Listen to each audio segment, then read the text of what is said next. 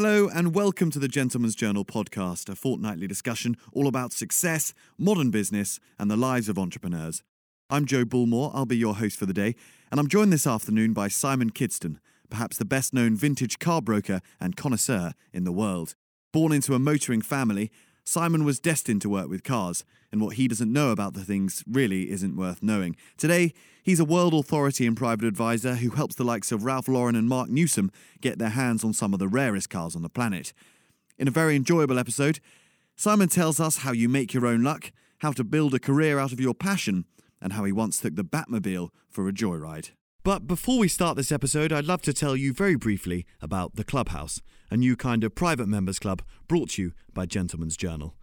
Clubhouse members get 4 issues of Gentleman's Journal magazine delivered straight to their door across the year, full of all those invaluable insights from the world of entrepreneurship, style and culture that you'd hope for, as well as, of course, some exclusive deals with a range of partner brands, restaurants and hotels, not to mention invitations to some very exciting events across the year.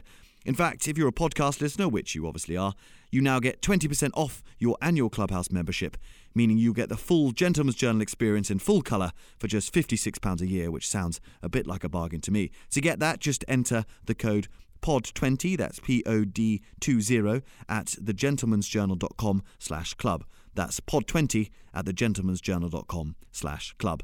Right, let's get on with the podcast.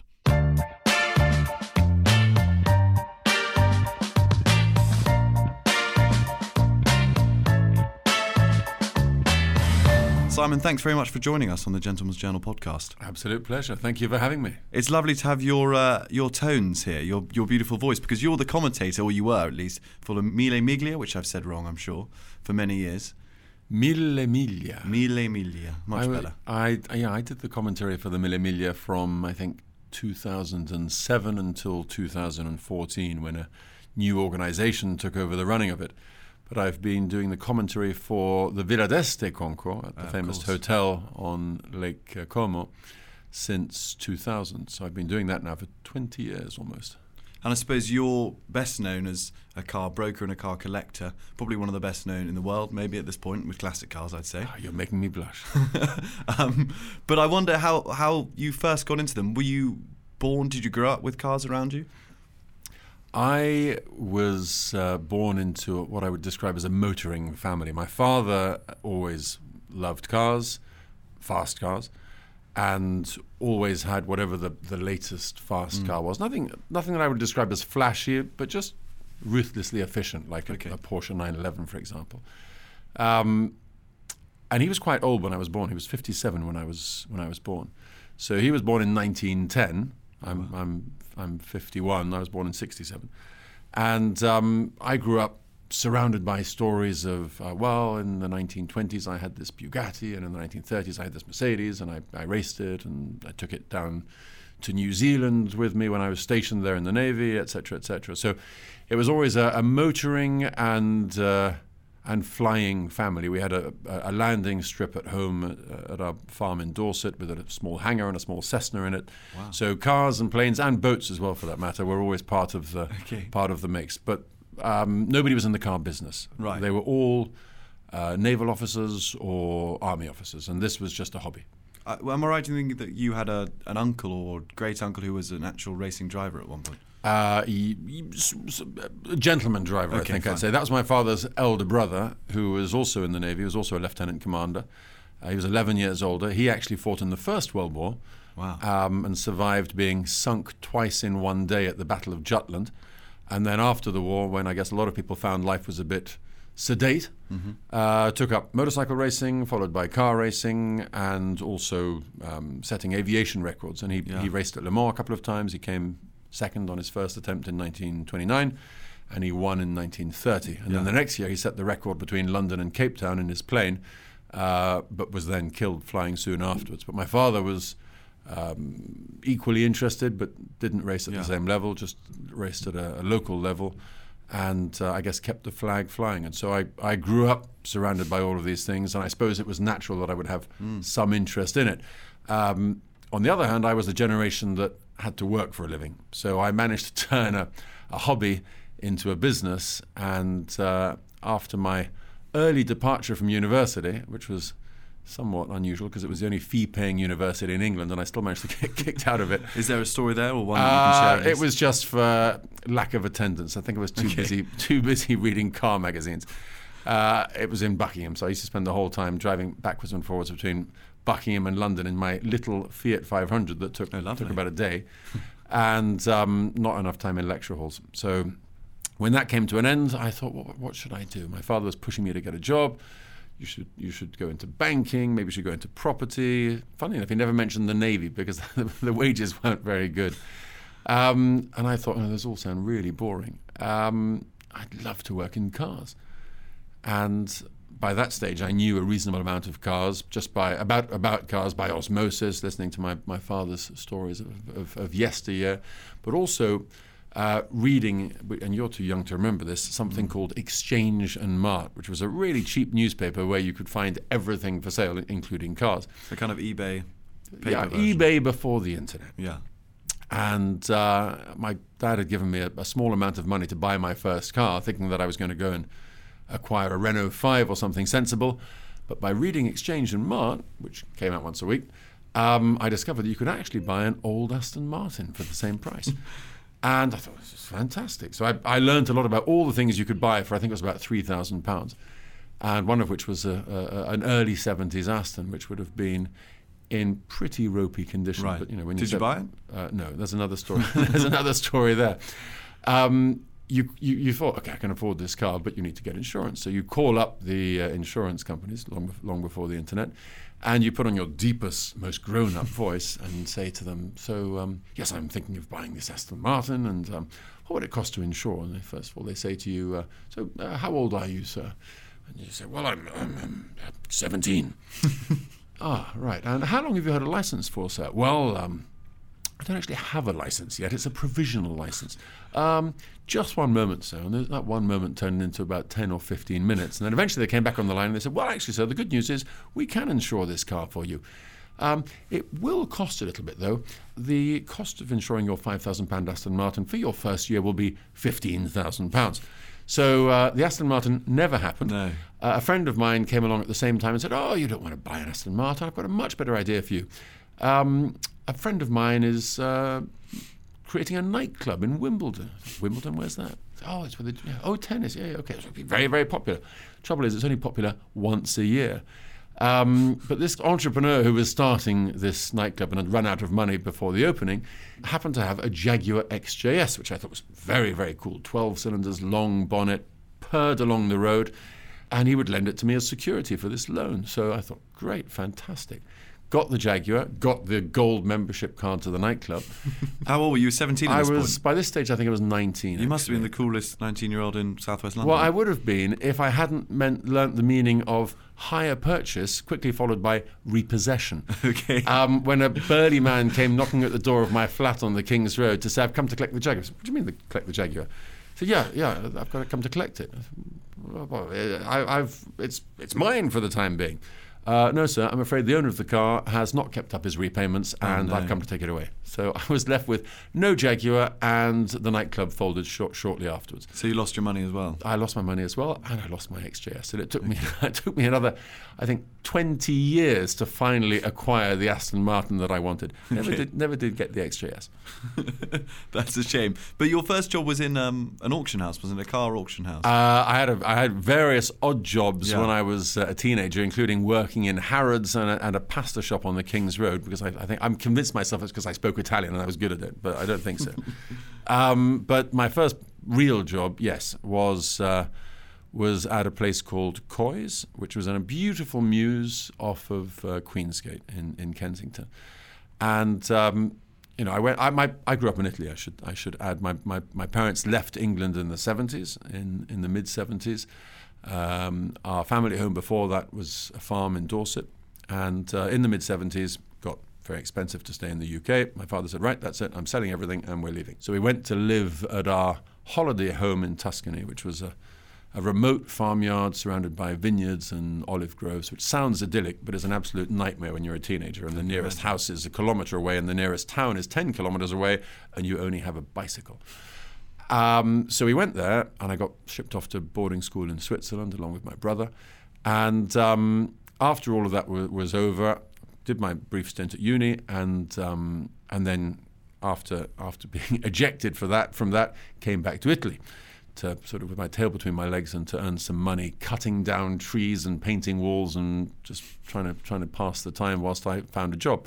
Anyway, I had to created a CV, which was a fairly short CV, as you could imagine, sent it off to all the classic car dealers around the world and got absolutely nowhere. Okay. And did that for about a year and a half, until finally a cousin of mine in London, who was working in the city, on the off chance, happened to be walking past this vintage car showroom, walked in and said, "Hey, I've got a cousin who's crazy on cars. You wouldn't have a vacancy by any chance, would you?" And they said, "Well, funnily enough, yes. One became available yesterday." So he called me up and he said, "Simon, you've got to get over here to London. There's a vacancy that's come up at this place called Coy's." And I said, "Great, that's a fantastic company. I wrote to them a year ago, never heard back. I'll come over." So I sort of made up my CV on my mother's typewriter, went down to the local post office in Siena to fax it over, which was a very, very unheard of thing. And I got a call from them saying, "Okay, we'd like you to come in and see us." So hopped on a plane. I suspect probably drove 2 hours to get there, having borrowed the money for the ticket off my parents. Flew to London. I remember I was wearing my father's Royal Yacht Squadron blazer to try and look smart, and without the stripes on the sleeves, luckily. And they said, "Okay, tell us about yourself, and let's walk around the showroom and see which of the cars you can identify." So did that. They said, "Okay, come back later on this afternoon." Came back a few hours later, and they said, "Right, the pub's opposite. We'll finish the interview in there." Anyway, long and short of it, they said, "Right, we're going to give you a 3-month trial period and see if you're any good." So flew back to Italy, loaded all of my worldly possessions into my little Alfa Romeo Spider that by then I owned, which was my first sort of real car, and drove all the way from Tuscany to England, sort of a 2-day drive. Slept on the sofa of my school friend, William Stanhope, who lived in Stanhope Gardens, which was conveniently just around the corner from Coy's, and presented myself at work on my first day, and I think managed to not disgrace myself too much. And I remember the cars in the showroom seemed like something from another world. A Ferrari 500 Superfast, a Ferrari 275 GTB, all nose and low cabin, just what you imagine an Italian sports car to look like. A black Jaguar XK120 I was asked to drive on the first day. I could not believe this. It was my 21st birthday. And here I was being given the keys to a car, and I was actually being paid to drive it. Now, I was only being paid to drive it into storage in Pimlico, but nobody ever took a longer route from Kensington to Pimlico than I did on that day in that car, which I actually couldn't fit into, but that's another story. You know, you don't want to be tall and try to drive old cars, because you soon discover that people used to be shorter way back when. But anyway, I absolutely loved the job. I would come in at weekends to clean the cars, just to get to know them better. I was entrusted with writing catalogue descriptions for the auction catalogues. And I remember crafting one for this Ferrari 500 Superfast using various books and so on, Ferrari books. And I remember the owner of the car coming in and saying to my boss, "I don't know who's written the text on that car, but it's clear they've never ever seen one in their life before." So that went back to the drawing board. Okay. But after 3 months, they did say to me, "Well, you're a bit arrogant, but we're going to give you a chance and keep you on." So I stayed, and I remember my first auction, I had no idea what to do. I should add, by the way, that they said, "Well, we've got 2 vacancies, actually. One, you can work for the chairman, who has his own car collection and his own businesses, or you can work as an assistant in the auction department." And I thought, I have no idea what the difference is, but auctions sound quite fun. Let's tick that box. So my office, which was, of course, shared with a secretary and my boss, was actually in a former inspection pit in the bottom of Coy's showroom, which was fine if you were the secretary, who was about 5 foot tall. But if you're 6'4", you soon learnt to walk everywhere in a constant stoop. Otherwise, you were going to bash your head against one of the girders that supported the showroom floor above. But there was a great ambiance. It was a wonderful place to learn your craft. And if I hadn't survived very long at university, and I certainly didn't excel at school, that was really a place to learn business, and I think I learnt more there than anywhere else. I had a great boss, a great immediate boss, who kept his cocker spaniel in the office, whose name was Chaos, which was fairly appropriate.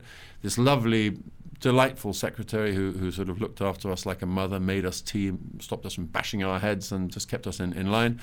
And then, all the great car collectors of the world would come into the showroom above. And I remember one day Ralph Lauren walking in, and various actors and what was his name? Christopher Casanova. I think he was in Dynasty.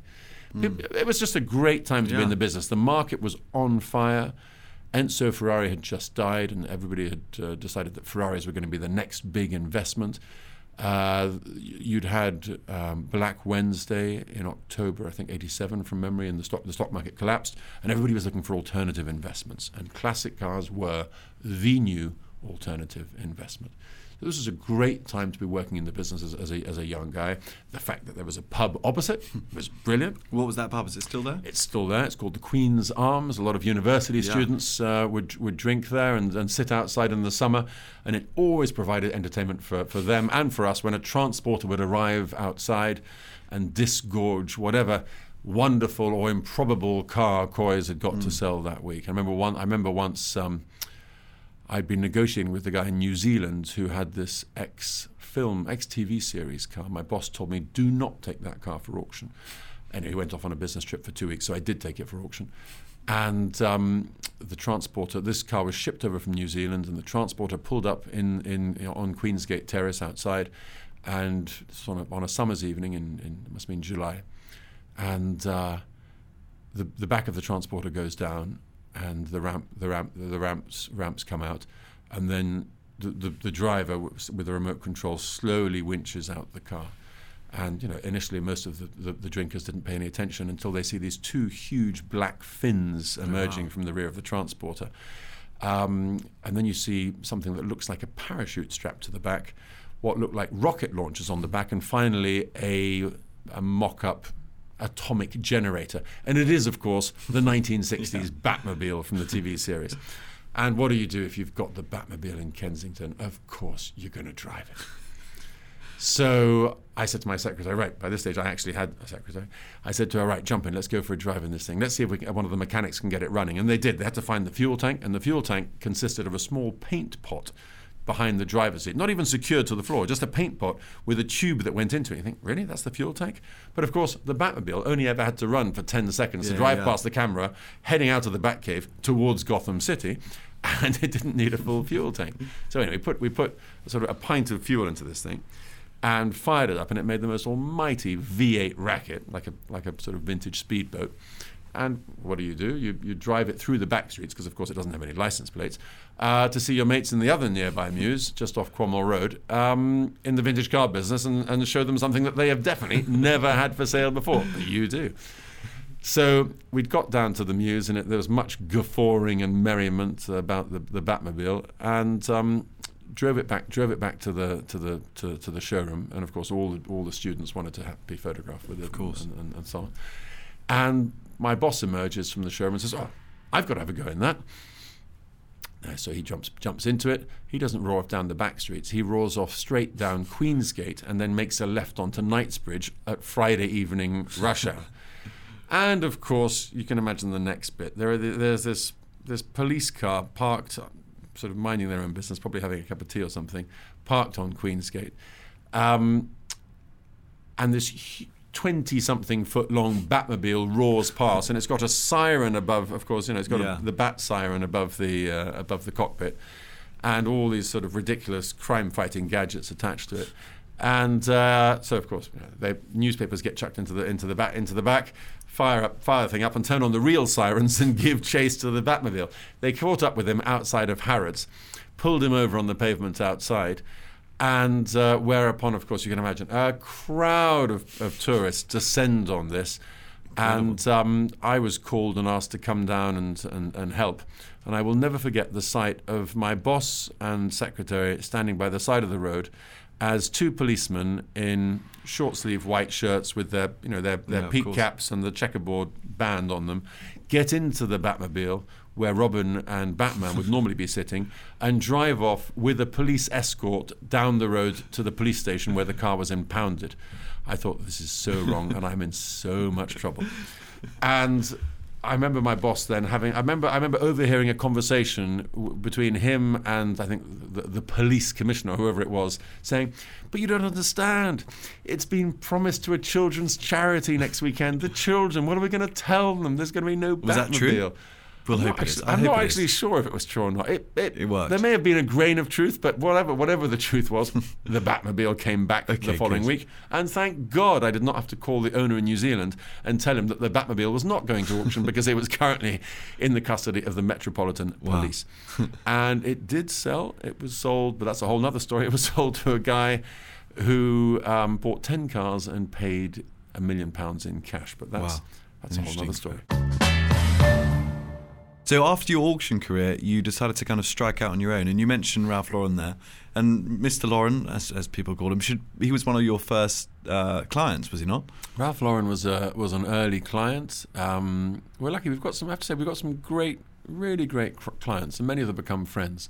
People like Marc Newsom, a great designer, but also a great connoisseur of automotive design, who judges in a variety of car concours d'élégance, such as the Cartier concours at Goodwood. We've got a really diverse group of people. I did 18 years in auctions, 8 years at Coys, and I would add that what was really useful there was speaking languages. My very first auction, there were some Italians there who had arrived to buy something, and they didn't speak a word of English, and the staff at Coys, including the management, didn't speak a word of anything else. Some would argue they didn't even speak much English.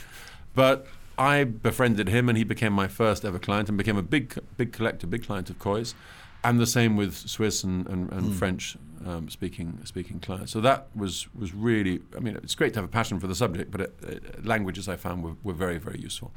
After 8 years of Coys, I was approached by Brooks, as it was then, which was a rival firm down in the rather less salubrious surroundings of Clapham. And they said, "Look, we know you've got a lot of European clients. We'd like to start a European business. Would you be interested in running it?" And I said, "Yeah, I would actually. Where do you plan on basing it?" And they said, "Clapham." I said, "Well, it doesn't sound very international to me." So after a bit of negotiation, we agreed upon Geneva, which I thought had a much better ring to it. And I moved to Geneva in '96 to start and run Brooks Europe, which after 2 or 3 years became Bonhams Europe, when little Brooks bought much bigger Bonhams, and then grew the business by adding the UK side of Philips, which had been bought by LVMH, but they weren't really that interested in the auction business. And then they also acquired a business called Butterfields in San Francisco, which was an old gold rush era auction house, which eBay had bought, and again decided that live auctions weren't ready for them. So the tiny little company that I joined when we were 15 strong, within 3 or 4 years had become 800 people. Right. And did you rise up accordingly? I did rise up accordingly, but I didn't feel as if it was really me. I wouldn't describe myself as an enthusiast of management and administration. I enjoy business. I enjoy the contact with the clients. I love the product.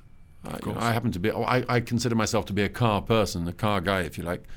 And I knew that the time had come to leave when I remember standing at the top of the steps of an art gallery in Athens, greeting the local great and the good to an art exhibition that we were hosting. And I thought to myself, I don't know anything about this subject really. I can't speak with passion about Greek art, or indeed any art for that matter. So Robert Brooks, the chairman of the company, who had hired me initially, knew that I'd wanted to leave for some time, and so I did a sweetheart deal with him to take my entire team in Geneva with me and to take over the offices. And by that stage, I decided, this was in 2005, beginning of 2006, I had decided that I wanted to create a different business, not to hold auctions any longer. I felt that was a crowded market and that the quality of items being offered for sale was suffering.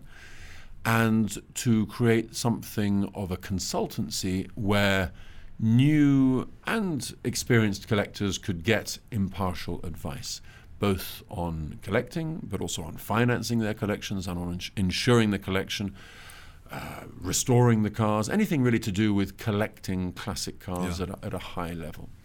Now, that was the plan. I still remember that within the first week of business, one client calling up wanting to sell something very expensive, a new client, and another client, coincidentally, calling up a day later saying that he wanted to buy one of those. Okay. And That's quite happy. basically the business changed very early on into a brokerage business. And that is what it has been ever since, although it has grown since then. It's now 13 years old. It's grown to encompass valuations. We publish an index, a market index. Yeah. I thought it was important to try and bring some transparency to the market, particularly in a bull market, which our market experienced between 2008, I would say, the quantitative easing era, and 2014, when once again everybody was looking for an alternative investment. The stock market was a bit of a roller coaster. Property, a lot of people felt, was overvalued.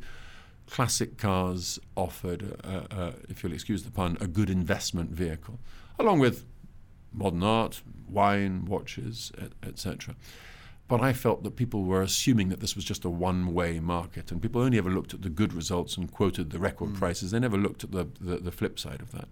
So we decided to, with all the information that we'd gathered over a number of years, we decided to publish, to create and publish, make available to the public an index that would chart the market, that would enable you to see what was going up, what was going down, but also to look at trends in terms of groupings of cars, one make versus another, Ferrari versus Aston Martin, for example, or pre-war versus post-war, and so on. And that has actually been very successful. I would not describe it as a huge money spinner, because we don't aim to make this data available to everybody. It's a relatively select group. But in terms of credibility, it's very good for us. Yeah, of course. And for our own business, when somebody asks us for advice on buying or selling something, it's great to have that information at our fingertips, which nobody else has. And if anybody else has any bit of it, they certainly don't publish it. Fine. And you talk about the good results. What are the horror results we don't often see? What are the real horror stories? The horror results you don't see are, for example, the large number of cars that don't sell at auction. The majority of cars at auction that are selling for less than the estimates. That's information that the auction house will never publish. Auction houses, I suppose this is a bit like sort of poacher turned gamekeeper, but auction houses always publish, and not just car auction houses, their estimates without commission. Okay. And then when they publish the results, they publish them with commission, which flatters the results, because it makes it look as if you've got more than the estimate. But bearing in mind that auction houses will often charge 20% commission to buyers, it's a big difference. Yeah, of course. You'll see some cars that have declined in value. I mean, people forget that does happen. Not everything goes up. Even in a relatively bullish market, there are still some cars that are going down. If I can give an example, certain pre-war cars, and there's a demographic change happening there. I think one of the big issues at the moment in the marketplace is the new generation. What are they going to collect? Yeah, are cars going to be as collectible in the future now that we've got Uber, we will have self-driving cars, we have alternative power sources, hydrogen, electric, and so on. You've got legislation which is forcing some polluting cars off of the road, certainly in city centres in certain countries. But more than anything else, you've got just, I would say, a changing of tastes amongst the younger generation. Yeah. And of course, as you know, a lot of young people don't even feel the need to get their driving licence anymore. Or to own things. Ownership is less important. Yeah, absolutely. I think there was an article in the FT not long ago that suggested, cars have become a service rather than an asset now. Yeah. Friends of mine who work in the luxury industry, the Schertz family who run the famous Palace Hotel in Gstaad, Andrea, the heir to that family and the manager of that hotel, attends a lot of luxury conferences. What is luxury? And he tells me that luxury is increasingly experience rather than purchase. And I think that translates to cars as well. So there is a change, and I think you'd be naive not to certainly follow, but also try to predict those changes. Yeah. And it's an interesting thing, isn't it, car investment, if you do invest in cars, that the value is so connected to taste and personal opinion. What have been the kind of taste changes over even the last 10 years? What's fallen out of favour and what's now hot stuff? Pre-war cars are, in other words, built before 1939. We're not talking the Vietnam or the Gulf War. We're talking the Second World War. Pre-war cars are becoming more of a niche. Right. And what are some of those, what are some of the kind of flagship pre-war cars that we'd Flagship pre-war cars would be, for example, first and foremost, we've talked about Ralph Lauren. one of the jewels in his collection is the Bugatti Atlantique, which is the ultimate pre-war supercar, if you like. It's a car of which 4 were built, 2.5 survive. One was lost in 1940, and the other one was cut in half by a train on a level crossing in 1955.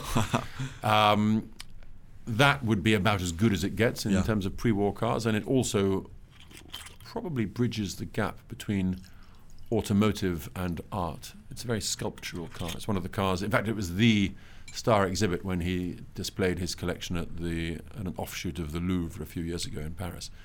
So Bugatti is one of the great brands. But has that value changed with taste, or is that kind of no? I would say that transcends. That transcends taste, because that is great. That is an old master in the car world. That is something which has a broad appeal. Bugatti, the brand, people still recognize it. Of course. The aesthetics of that car. If that car drove down the street outside, traffic and pedestrians would still stop for that car. It looks spectacular. If Captain Nemo drove a car, that is what he would drive. It's black, it's low, it has a riveted spine across the top. It looks like a creature from the deep. Wow. It's sinister but beautiful at the same time. Another brand that people do not associate with greatness these days, because for many years they produced relatively affordable cars, is Alfa Romeo. But before the war, long before anybody had heard of Ferrari, the Alfa Romeo racing team was run by Mr. Ferrari when he was just a team manager. Alfas of the 1930s were far more exclusive than Ferrari today. They were supercharged. They had 8 cylinders, which was considered to be very exotic. It makes a very distinctive basso profundo sound, a very macho sound. It's a racing car for the road. But that was a car that would do 120 miles an hour when most family saloons, if you could afford a car, which most people couldn't, would just about splutter to 60 miles an hour. So this was something really otherworldly. But so Alfa Romeo and Bugatti in the 1930s were about as good as it gets. Then you have the obvious luxury cars, which are less fashionable now because we live in a more informal world. Rolls-Royce. Bentley is a good compromise, because we think of Bentley as a luxury car today, but my uncle raced Bentleys at Le Mans. They were sports cars in the 1920s. Described by Mr. Bugatti, who was the great rival, as the fastest lorries in the world, but nonetheless, Bentley's heyday was because they weren't pretty like his cars. They were rugged. They weren't sculptural like a Bugatti. Mr. Bentley was a railway engineer, and you can see that in his design. There was nothing delicate about them. They were strong cars for strong men. They were macho cars, if you like. When you look at a 1920s Bentley, it's got the aerodynamics of a London bus.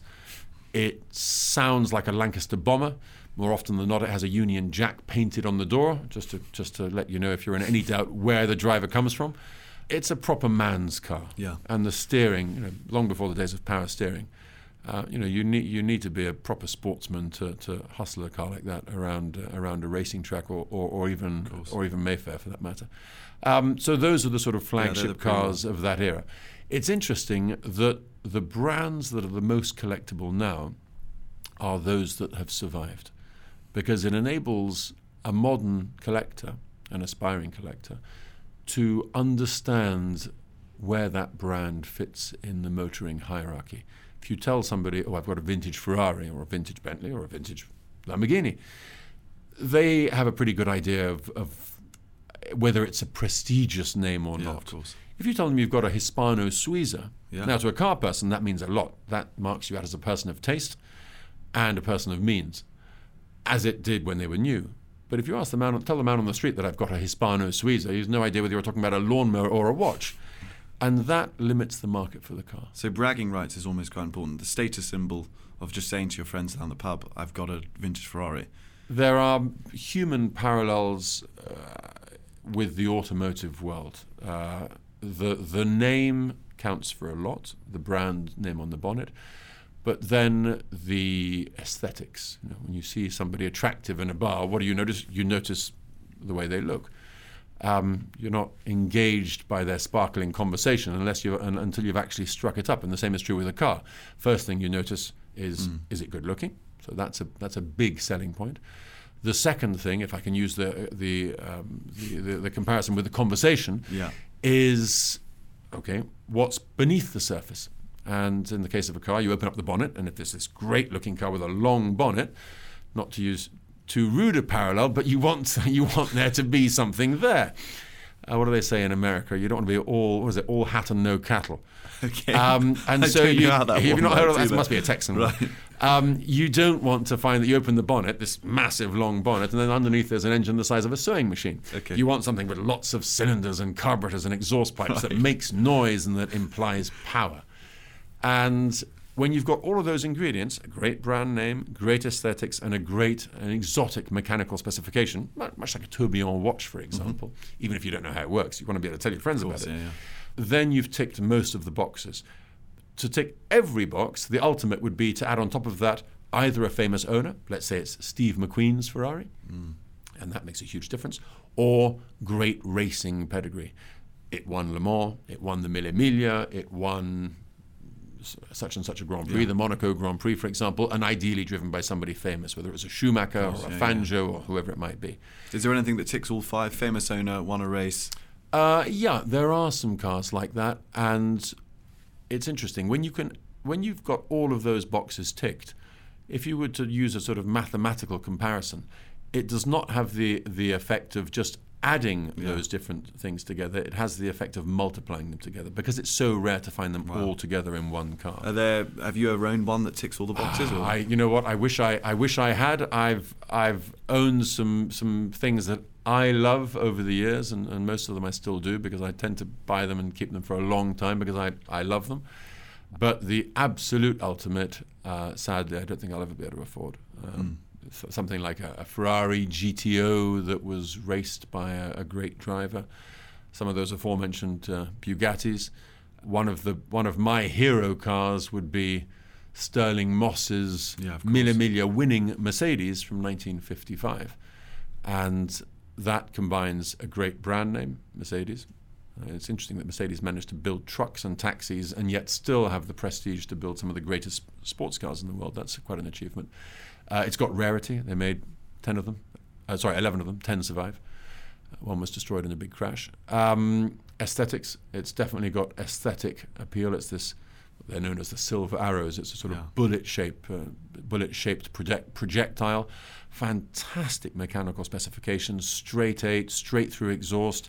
A gear lever that looks like Excalibur, almost complete with the sort of celestial markings around the gear shift pattern. That's arguably the most valuable car in the world. Yeah. And it really does tick every single box. And that car won the Mille Miglia in a time that was never beaten. Think back, in 1955. Now, none of us were born, but a lot of the roads that race was run on weren't even tarmac. They were still gravel or dirt. And Sterling Moss, with a tiny little gnome of a man who was a motoring journalist called Dennis Jenkinson. He was an ex-motorcycle racer, so he was a compact little guy. He looked like a sort of dwarf with a beard and little John Lennon glasses. And on that race, you could either race solo, so your car weighed less, but you had no pace notes, or you could take a co-driver. And Sterling Moss just decided to take a co-driver and took Dennis Jenkinson, who was this, as I say, motoring journalist. And Jenkinson, on their practice runs, devised this pace notes system whereby he had something like a sort of a loo roll holder on the dashboard in front of him with basically a roll of pace notes for 1,000 miles of fast driving. Wow. So he just rolled it off, like I say, sort of infinite loo paper roll, and told Moss fast, slow, hard left, hard right, and if there was a very severe bump in the road or they were going flat out, he had a sort of a code system that he would bash his hand on Moss's crash helmet to tell him to signal these different blind turns ahead, and that worked really, really well. On one turn, it didn't work that well, and they went off the road and hit some hay bales. But the spectators managed to pull them out. The front of the car was a bit bashed up, but they kept on going.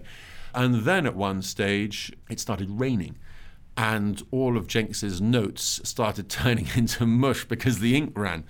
But despite that, he overcame that problem, and they took the lead. At another stage, Jenkinson got car sick and put his head over the side of the car to be sick.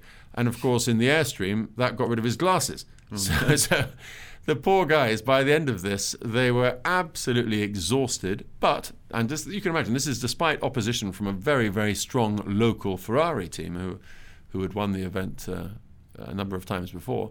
They took the checkered flag after, I think it was 10 hours and 5 seconds, something like that, for 1,000 miles. Their average time, and no motorways, no, it's not a track, it's an open road. And it's still, in theory, open to the public as well at this stage. They did it at an average speed of 99.9 miles an hour, a time that has never, ever been beaten. And if you see the pictures of them at the end of this race, their faces are absolutely black apart from where their goggles were. And Sterling Moss had been given some pills by his teammate Fangio to help stay awake on this event. And they did such a good job that he then jumped into his company car, a little small Mercedes, and drove that all the way to Stuttgart in Germany to report his exploits to the Mercedes-Benz top brass. Wow, without sleeping? Without sleeping. Okay. And I think to this day, 60-something years later, he still doesn't know what was in those pills, and it's probably best not asked. Okay, but that is probably one of the most heroic and historic drives in motor racing folklore. And so that's I'm often asked, what's your favourite car? And that would be it. Yeah, that would be it. When you talk about cars, it's a very poetic way to speak about cars, and obviously you're incredibly passionate about them. Some people, when they speak about cars, it can get into that kind of geeky numbers game, and it turns people off straight away. Do you think that the way you speak about cars, the way you present them, can add actual value to them? If you're with a buyer and you tell one of these incredible stories, you can add 10 grand by the end of your anecdote. If I only add 10 grand, I'm not doing a very good job. Okay, no, fine, but 10 grand of expression. Yeah, I suppose anybody who's in any sales business, whether you're selling Mondeos or whether you're selling Matisses, you should have some enthusiasm for your subject, for sure. But are there any tricks, that we could take into our own lives when we're trying to convince people? I don't think it's just that's natural, one of the reasons I left Bonhams. As I say, I didn't feel it. I did not have a passion for art and all the other different departments that Bonhams encompassed and still encompasses. I like the product. I like the human interest story. Have I had any training either in public speaking or as a salesman? No, I probably should have. I just happen to love my subject, and I'm sure the same is true of anybody in a similar position, whatever they're selling, whether they're selling the pottery that they make, whether they're a passionate chef. Mm-hmm. I think it's, there's that old saying that we've all heard before: if you love what you do, you never work a day in your life. And I've always said to others, particularly those that want to work in a similar business, don't follow the money, follow what you love. Because if you love it, you'll work hard at it. If you work hard at it, you'll be good at it. If you're good at it, you'll make some money out of it somehow. That's not to say that you don't try to look ahead and predict trends and work more cleverly. But to me, being passionate about what you do is the number one. Yeah, it's a huge reward.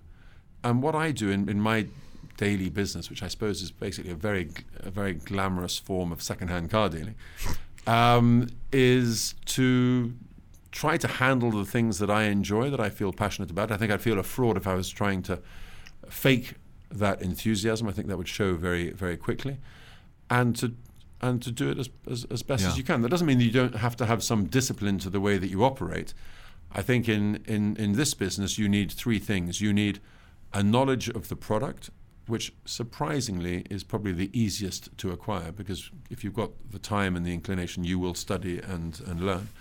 You need to have the contacts, and that again just comes with time. I remember my first auction, standing there not knowing what to do with myself, who to speak to. I didn't know anybody. I didn't know whether I was supposed to stand behind the auctioneer, whether I was supposed to stand by the door, sell catalogues, polish cars, just grin and look like a fool.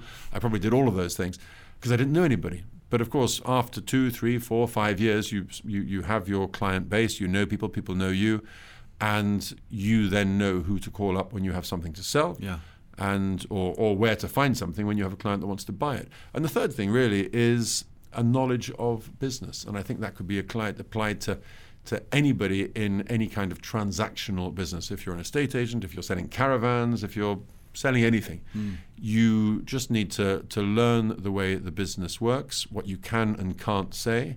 You can't overpromise. You can't make sweeping statements unless you can back them up. Okay. And you just have to have a discipline with the way that you work. Somebody said I overheard the other day somebody saying, if it's not in writing, it doesn't exist, for example. And those are the type of basic lessons that I would teach to anybody coming into the business. And we have a lot of interns who come and work for us in our business, and I would try and impart those same very basic lessons to them. Yeah. And when you were young and trying to get a job, you wrote letters to all your favourite companies. Do you get lots of inquiries? I imagine there's a huge amount of young men and women who want to work for you. Yeah, we get a lot of inquiries like that, and I always try to. I always try to reply personally, or make sure at least that one of my colleagues does, obviously, and think to myself, if I was in that person's shoes, I'd be upset if I didn't get a reply. Yeah. But what do you look for who impresses you when they come in or when they write? Funnily enough, the last person that we employed was as a result of an Instagram post. Oh, wow. Believe it or not. How modern. Yeah, I know, especially in such an old-fashioned business. In the past, when we have employed staff, the first person that I ever employed myself, who went on to great things, I employed when I was still in Geneva via an advert in the local newspaper saying motor car specialists sought.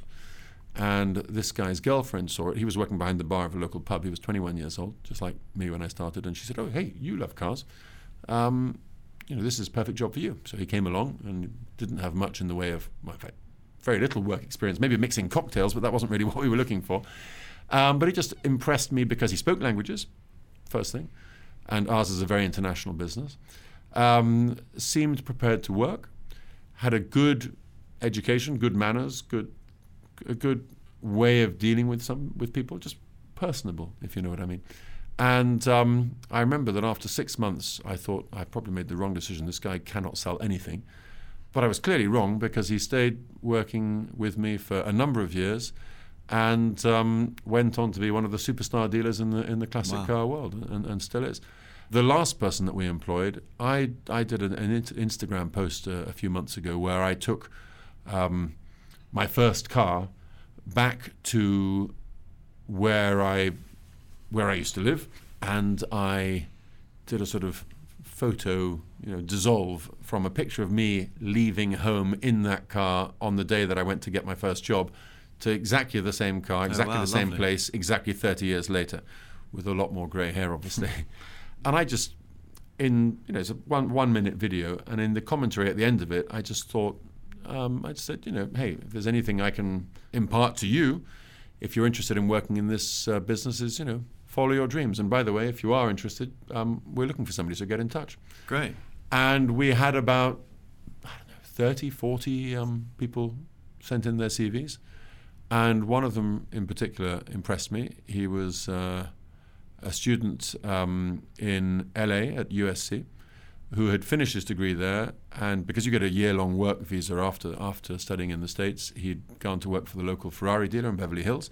And then at the end of that, he had gone to work in Italy for a restoration firm that the owner of that Ferrari dealer also had acquired.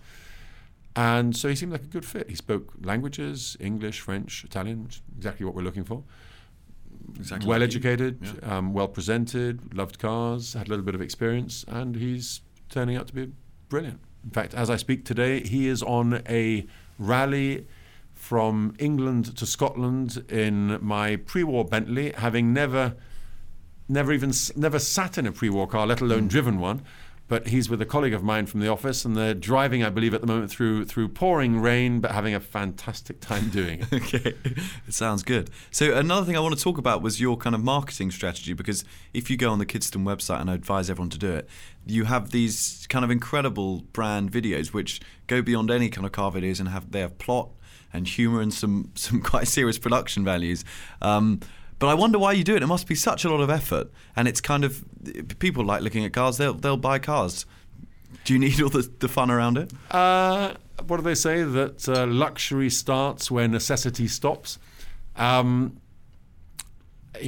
business is competitive. There are other people doing what we do, and we try, where possible, to stay ahead of the game. Why do we do those videos? And a lot of people ask us that. I think it's a mixture of ego, if I'm honest. You do star in a couple of them. I star in a couple of them, yeah. You can see I can't act. But I've had a lot of fun doing it. There's a bit of ego in there. There's a lot of nostalgia, because as you may have seen, some of the videos are inspired by the sort of TV series that I grew up with, like the Persuaders or the Avengers and all these sort of 60s and 70s things. What we're going to do one on Miami Vice, by the way. That's a must, and you can guess the soundtrack. And I guess to just share our enthusiasm with people, I like people to not just treat cars as commodities. I mean, let's face it, they're built to be driven, they're built to be enjoyed, they're not built to be polished and stored forever. And we want to encourage people to get into their cars, to get out, to drive them, to share them, for other people to see them and to hear them. Yeah. And I hope that with the videos we do that. They're very varied. They often have quite a strong Italian flavour, as you would have noticed. That's probably from both my Italian upbringing and the fact that several of my colleagues in the office are Italian, and also that Italy is one of the places that you can still drive these cars as God intended, fast, noisily, and people will not tut at you for it. They'll actually applaud you. I tried doing that in Switzerland, you get a rather different reaction. But it's, I suppose, just to share the passion. And I hope that by doing that, it's a good advert for our business. It shows that we're not just about buying and selling things. And it just brings a love of old cars to a broader audience. Yeah. And we have a lot of fun doing it. There's quite a good moment where you use your signet ring to burn a hole through a rope that's I up. have to say that was not my idea. That was the Italian cameraman who said, "Oh yes, of course, you English, you have these funny signet rings. Surely it must have some secret function." So of course, it cuts through a rope. There we go. So you speak about some of those cars there that you've known and loved, and nostalgia behind them.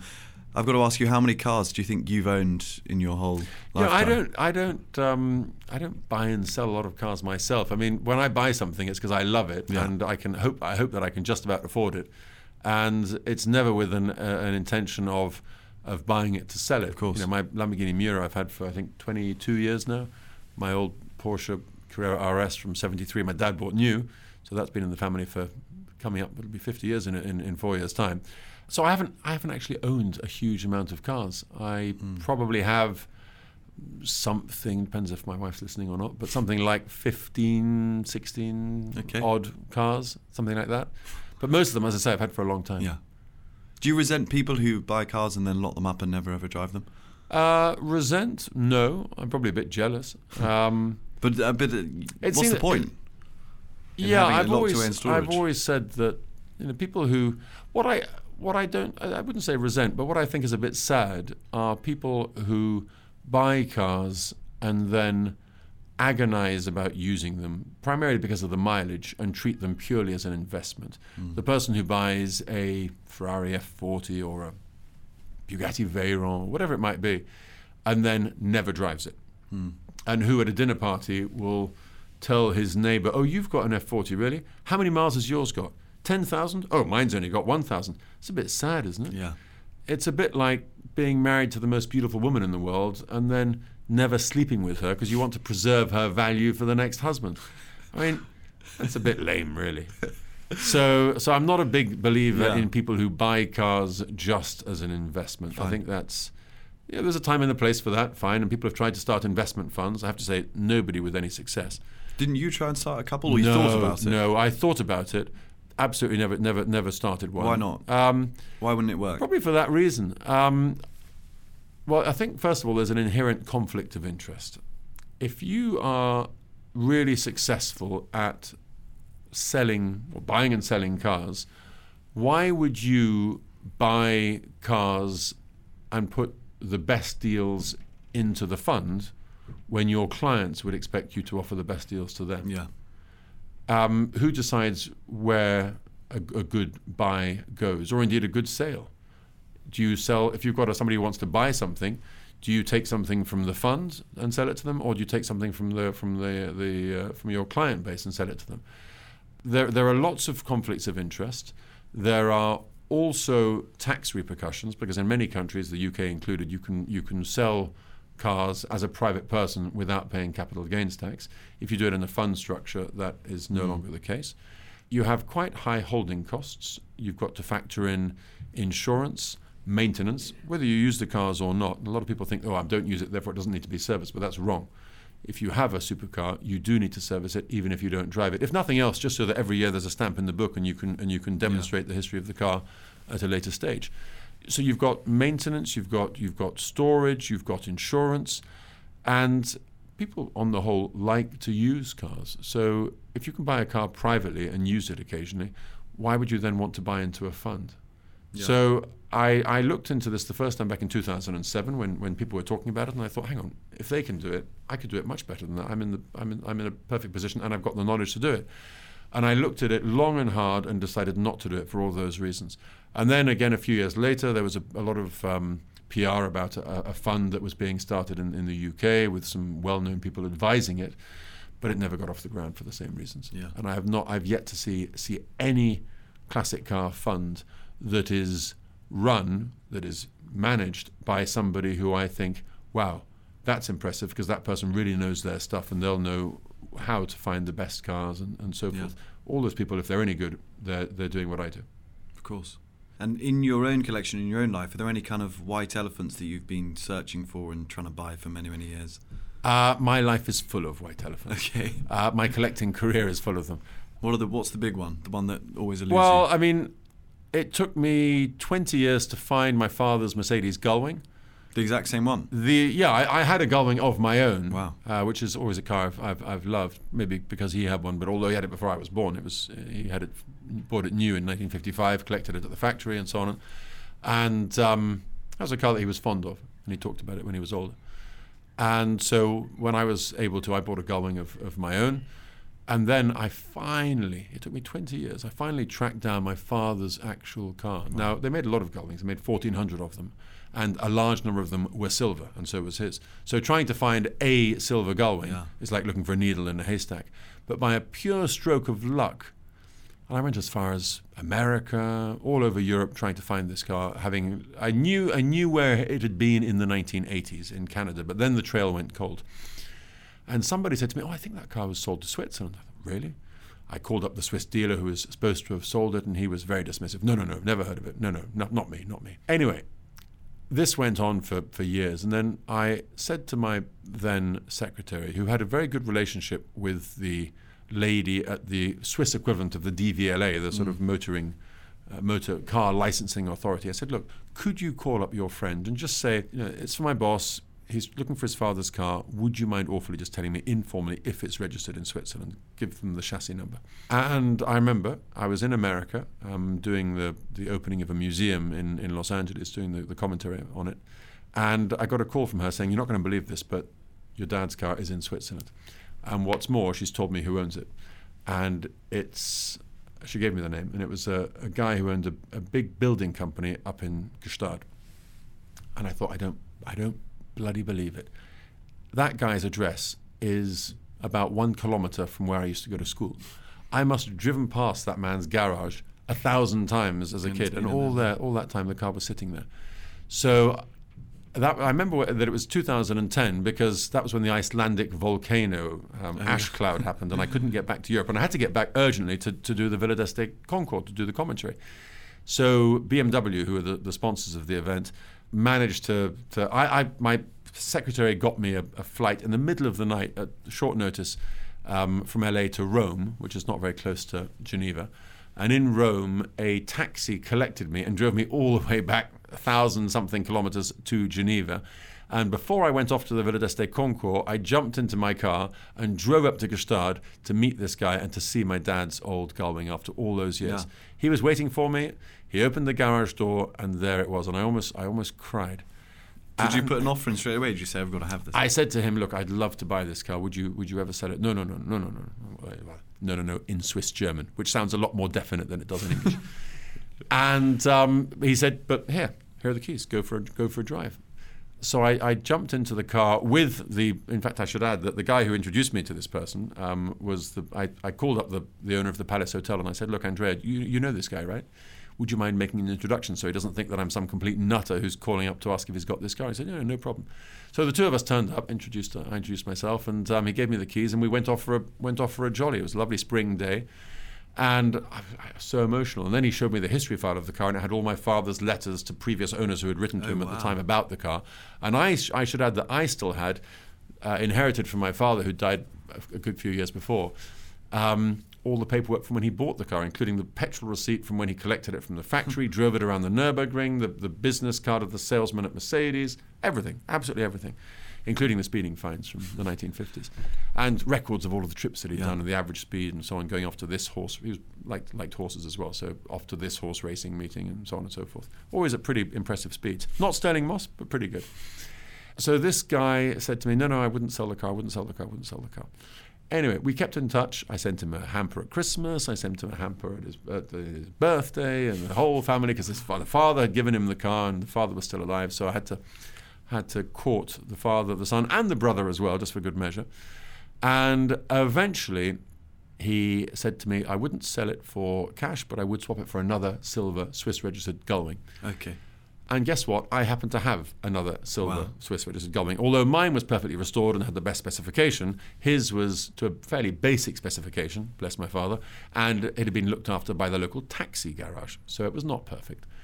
And I thought to myself, I must be absolutely bonkers. I'm offering this guy now to do a straight swap between my car and his car. Deal of the century for him. Deal of the century for him. But it still took him 8 more years to accept. Wow, okay. And finally, last October, he agreed. Got it. So I took him my beautiful car, collected his, and promptly broke down in it. Okay. Wow. But I tell you what, it was such an emotional day. Of course. And financially, if my father was alive, he'd look down and say, you stupid boy, what have you done? But I'm so pleased to have that car back. That's one that took a very, very long time. And to answer your question, yes, I mean there's always something else that you're looking for, because that's what keeps you excited, keeps you interested. My absolute dream car to own would be a Ferrari 250 LM, which is a mid-60s sports racing car. I've sold them over the years and been lucky enough to drive them as well. And one day, if I win the lottery, that would be the car that I would very much like to own. It's hot, it's noisy, it's cramped, it's pretty undrivable on the road. Anybody sane would say, what on earth do you want that for? But when I was a teenager, I saw a video with one of those cars being driven as it should be, and it has never left my mind. And that is the car that if somebody said to me, right, you've got one wish, that's it. That would be it.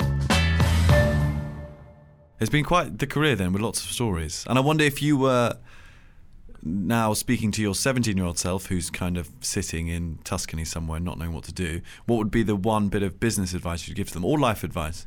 Well, I think I would say, at the risk of sounding like an old fart, I'd say study harder. Okay. But you didn't need to, of course. You went straight into work. I just got lucky. Yeah. I was just very, very lucky to be in the right place at the right time. You know, if my cousin hadn't walked by that showroom and walked in and just on the off chance, then I might be now working. I might be the man who greets you when you walked into Foxton's and asks you if you want a cup of coffee. Or I'd be a face on Crime Watch, guilty of some unspeakable financial fraud. Right. I was just very, very lucky to be in the right place at the right time. And I think these days, a generation on, it's much more competitive. Every business is more competitive. You need a higher standard of education. I think having languages, as I did, was helpful. A decent degree would be even more helpful, or at least as helpful, or dare I say 2 degrees. You need to be more qualified now. But I think, as we touched on before, above all, choose something you love. I've got so many friends who've made large amounts of money in the city and other businesses like that. They never talk about their work in private because it's not interesting. Yeah. It's not even interesting to them, let alone to their friends. And they can't wait to leave the office on a Friday afternoon. Now, they're probably the clever ones because they'll be retired by the time they're 50, and I'm not. But at the same time, I think if you're true to yourself, you want to be true to yourself and do something that you enjoy. And I know that with my kids, I would be far happier if they did something which was relatively humble and just paid the bills, but at least that they loved, rather than doing something completely soulless that might make a huge amount of money, but not very many friends and not much respect. Most of all, self-respect. Of course. I think Noel Coward said, work should be more fun than fun. I think that's what I'm trying to aim for. Noel Coward always had le mot juste. Yeah, he did, exactly. The right word for every situation. So before you go, Simon, I want to ask you these quick-fire questions. We ask everybody these. Okay. So you've got to be as honest as possible. Despite being in the car business. Yeah, exactly. So the first one is, who in the world of business do you most admire? Probably a client of ours, a man called Lawrence Stroll, who started out in the fashion business and has risen to be very, very successful, including owning a Formula One team now. Oh, wow. Maybe we'll get him on the podcast one day. Lawrence Stroll. What do you think you'd be doing if you weren't doing this on Crime Watch, presumably? Crime Watch. Right. But is there anything else that's kind of been What would I be doing if I passion? wasn't doing this? Something creative, I'd like to hope. Yeah. I don't know what, but something creative. Do you have any kind of latent creative talents? Do you paint in your spare time? I definitely do not paint, apart from walls in houses. Badly. I collect vintage synthesizers. Oh, wow. From the Okay. 1980s, and I still play the same song over and over again. My wife wishes I would learn something else. It's Enola Gave by OMD, 1980. Wow. Okay, That's no, I one know of it. my other hobbies, 1980s new wave music. Okay. And I have not yet graduated from What is that, kind of Ultravox and that era? That's exactly who played at my birthday party. Really? The Ultravox? The Ultravox, Midge. Yeah, wow. Yeah. Amazing. Yeah. I only know the song Vienna. I think a lot of people would say the same But thing. it's a hell of a song. I'm really into all that. 'Cause Okay, also wow, that's how there's surprising. a lot of sort of 1940s imagery, black and white, and it all fits. It all actually. fits into that whole car Wow. thing as well. Okay, So very interesting. yeah, Vienna, OMD, Ultravox, Yellow. Yes. Yellow okay. Swiss band, Dieter Meyer, who's the lead singer I've had as a judge at Villa d'Este before. So it's all woven into your life. That's quite interesting. that whole. So maybe vibe. you'd be a synth player in a tribute band to. I would to be. Vienna. Yeah, I'd be in a Ultravox. very bad tribute band. Okay, In a good. very, very well, there's bad still pub. time for that. I look forward to it. What's your worst habit? Worst habit. Self-indulgence. In what way? Food? Food, definitely food. Love good food. That's probably part of my Italian upbringing, but my father was a great bon vivant as well, despite remaining slim all of his life. Good wine. Okay. Bloody Marys? Bloody Marys. There's an untouched Cheers. Bloody Mary, I should say, in front of Simon. Well, He's not had time to It's not drink completely it. untouched. Not known. Yeah. What do you think you're most proud of so far in your career? I'm not really proud of. Is there one sounds very sale or- modest, which I'm definitely not. But I don't think there's any. I don't think. Is there an achievement that stands out and you think, God, that was pretty good? I guess I am proud of helping to. This sounds rather like the RSPCA for cars, but helping to save some cars that otherwise might have suffered a worse fate. I mean, it's always rewarding in my world to discover something which has been neglected, to research it properly, and to help bring it back to its former glory. And that usually involves restoring some long-forgotten car. And some of our videos touch on that as well. And I also think trying to give due deference to some of the people in the car world who have been forgotten, some of the old racing drivers, and you'll see that again in some of our films. People whose stories have not been told and that deserve to be told. And I guess just helping, this sounds very noble, which it's not, but helping to record automotive history for future generations. Trying to contribute to a first-hand record so that when all of the people who have helped to make this history, to create this history, whether they're drivers, whether they're engineers, team managers, whatever it might be, so that their stories will outlive them. Yeah. And what, on the other side, is your biggest regret or one thing you think you've really messed up at one point? Was there any kind of huge sales that went drastically wrong, or have you ever crashed a lovely car? I have. I was 22 years old, and I blagged the job of delivering a bright red Ferrari Daytona, which we had just sold for the athlete Daley Thompson, to a very nice entrepreneur from Munich in Germany. And this was in I can still remember it, February 1990. It's a date that will forever remain in my mind. I said, look, rather than transporting the car to Germany, why don't I deliver it to you? It'd be much, much better. You'll save on the transport and you won't have to go for all the import paperwork. It'll make it much simpler. Really, you just wanted to drive the car? Is that true? Of course. Which 22-year-old would not want to drive a red Ferrari across Europe? So I collected this car from our storage in Bayswater, and I remember looking at the speedometer on the M2 from London to Dover, and thinking, bloody hell, I'm doing 150 miles an hour. As we're having a dice with a motorcycle. So I sort of eased off a little bit. I remember taking the hovercraft over, as you could in those days. It was very sort of 1970s jet set, and landing in Calais. Driving this thing off the ferry and thinking, off the hovercraft and thinking, we're going to have some fun now. And I had all my dodgy music on the passenger seat, back in the days of cassette players. And I blasted this thing across Europe, found some very obscure hotel to spend the night. And the next day, it was Sunday, glorious sunshine, and I thought, wow, this is going to be fun. And I had a great drive along the Autobahn, maxed it out, and that car would do about 170, just over 170 miles an hour. And of course, Autobahn, no speed limits. All of this accompanied by a glorious soundtrack. I think it was a battle between the engine and ABBA. But fantastic time. And then I was heading near Munich by Sunday lunch, and I thought, right, time for a good lunch. Like I said, good food often comes into it. So pulled off the motorway to look for a decent restaurant. Minding my own business, going along this dead straight country road, lovely sunny day, and two cars are coming the other direction, and I'm on the right-hand side of the road, despite my car being right-hand drive, but obviously we're in Germany. And in the other direction comes, I can't remember what the other car was, but one of them I still remember was a white Opel Corsa, like a Vauxhall. And so the guy in front slows down to turn off to his right, my left, and the guy behind, because that guy's braking, decides not to wait and pulls out straight into my lane. I slam on the brakes, and Ferrari Daytonas, in fact, most vintage Ferraris have fantastic engines, but not very good brakes. Brakes lock up long before the days of ABS, and we hit head on. And I was probably doing about 80 kilometers an hour. He was obviously almost at standstill. And I wasn't wearing a seatbelt either. And all my ABBA cassettes flew off the passenger seat into the windscreen.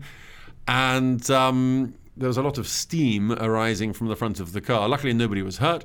Police turned up, and I had to make probably the most difficult telephone call of my life to the owner of this car to tell him, I'm awfully sorry, but there's been a slight mishap. Oh, no. And he was incredibly kind and polite, drove me to Munich, bought me a stiff drink, gave me a cigarette, and said, "Are you okay?" And I then had to call my boss and tell him what had happened, which wasn't brilliant either. But yeah, so to answer your question, and I touch wood, I have the car was fixed, and it worked out okay. Fine. Because the market at that stage was not great, and the car took so long to fix that by then the market had improved, and he got more back than he would if he'd sold the car. Well, that was your earlier. plan all along, then, surely. Of course. Is there a single phrase or convention that you'd like to banish from the world, whether that's the car world or just something that really annoys you? I suppose people say at the end of the day rather too much, don't they? Yeah. My own, calling it a motto sounds a little bit too intelligent and thought out, but I remember in my school yearbook, one of the other students, dispensed this pearl of wisdom, which said, "The reasonable man adapts himself to the world. The unreasonable man adapts the world to himself. Therefore, all progress depends on the unreasonable man." So I have used that as a justification in my life, and of course, not helped by the fact that I'm a Virgo, to consider nothing is ever quite good enough, which can be incredibly frustrating. Yeah. But if in my business, being precise and looking at the details is important. It's what marks you out from the competition, from others. And I, rightly or wrongly, maybe wrongly, have followed that throughout my life and throughout my career. Okay, I think Steve Jobs has the same kind of. No, I think similar motto about changing the world or something. Steve Jobs' ambitions are probably somewhat loftier. I think there's a Google saying, but it may have been Apple, which is the exact opposite of mine, and that is, done is better than perfect. Right. Yes. Okay. Which is why I take a long time to finish projects. Okay, fine. They're very well done, but they take forever. Okay, good. Do you have a party trick? I'm sure you must do. Somewhere up your sleeve. If I do, I'm not going to tell you. Okay, so it's that good. Wow. This one will be interesting for you, actually. What's your most treasured physical possession? A lot of people say they don't have one because they don't care about physical things, but your whole life has been about cars.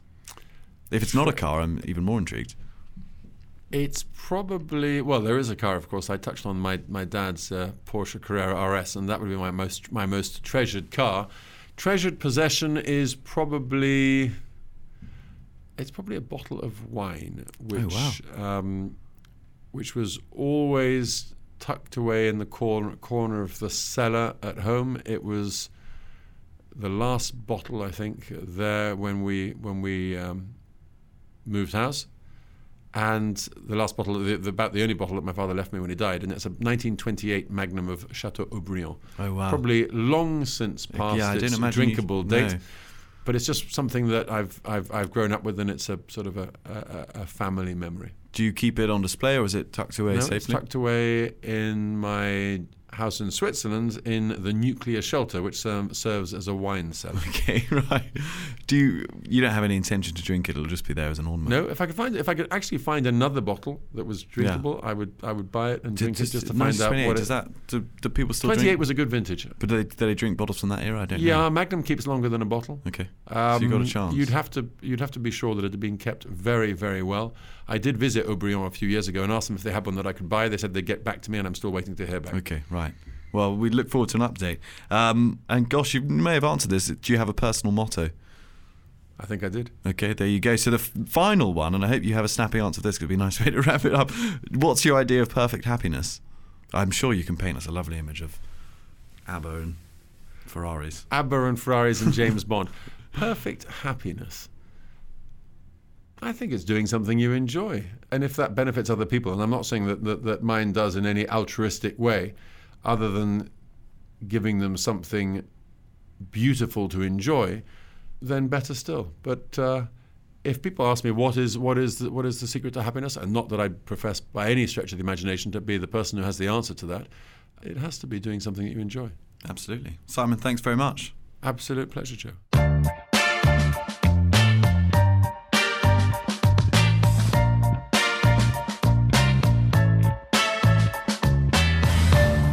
Well, if you enjoyed this episode of the Gentleman's Journal podcast, you may well like the Gentleman's Journal magazine, the world's finest quarterly dispatch from the front line of luxury, entrepreneurship and style.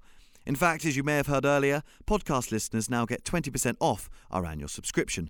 Just enter the code POD20, that's POD20, at www.thegentleman'sjournal.com/club. That's POD20 at thegentleman'sjournal.com/club. And if you really like this episode, why not rate us 5 stars on the iTunes store or, of course, wherever you happen to get your podcasts? I think that'd be a lovely idea. Anyway, I'll leave you alone now. Bye-bye.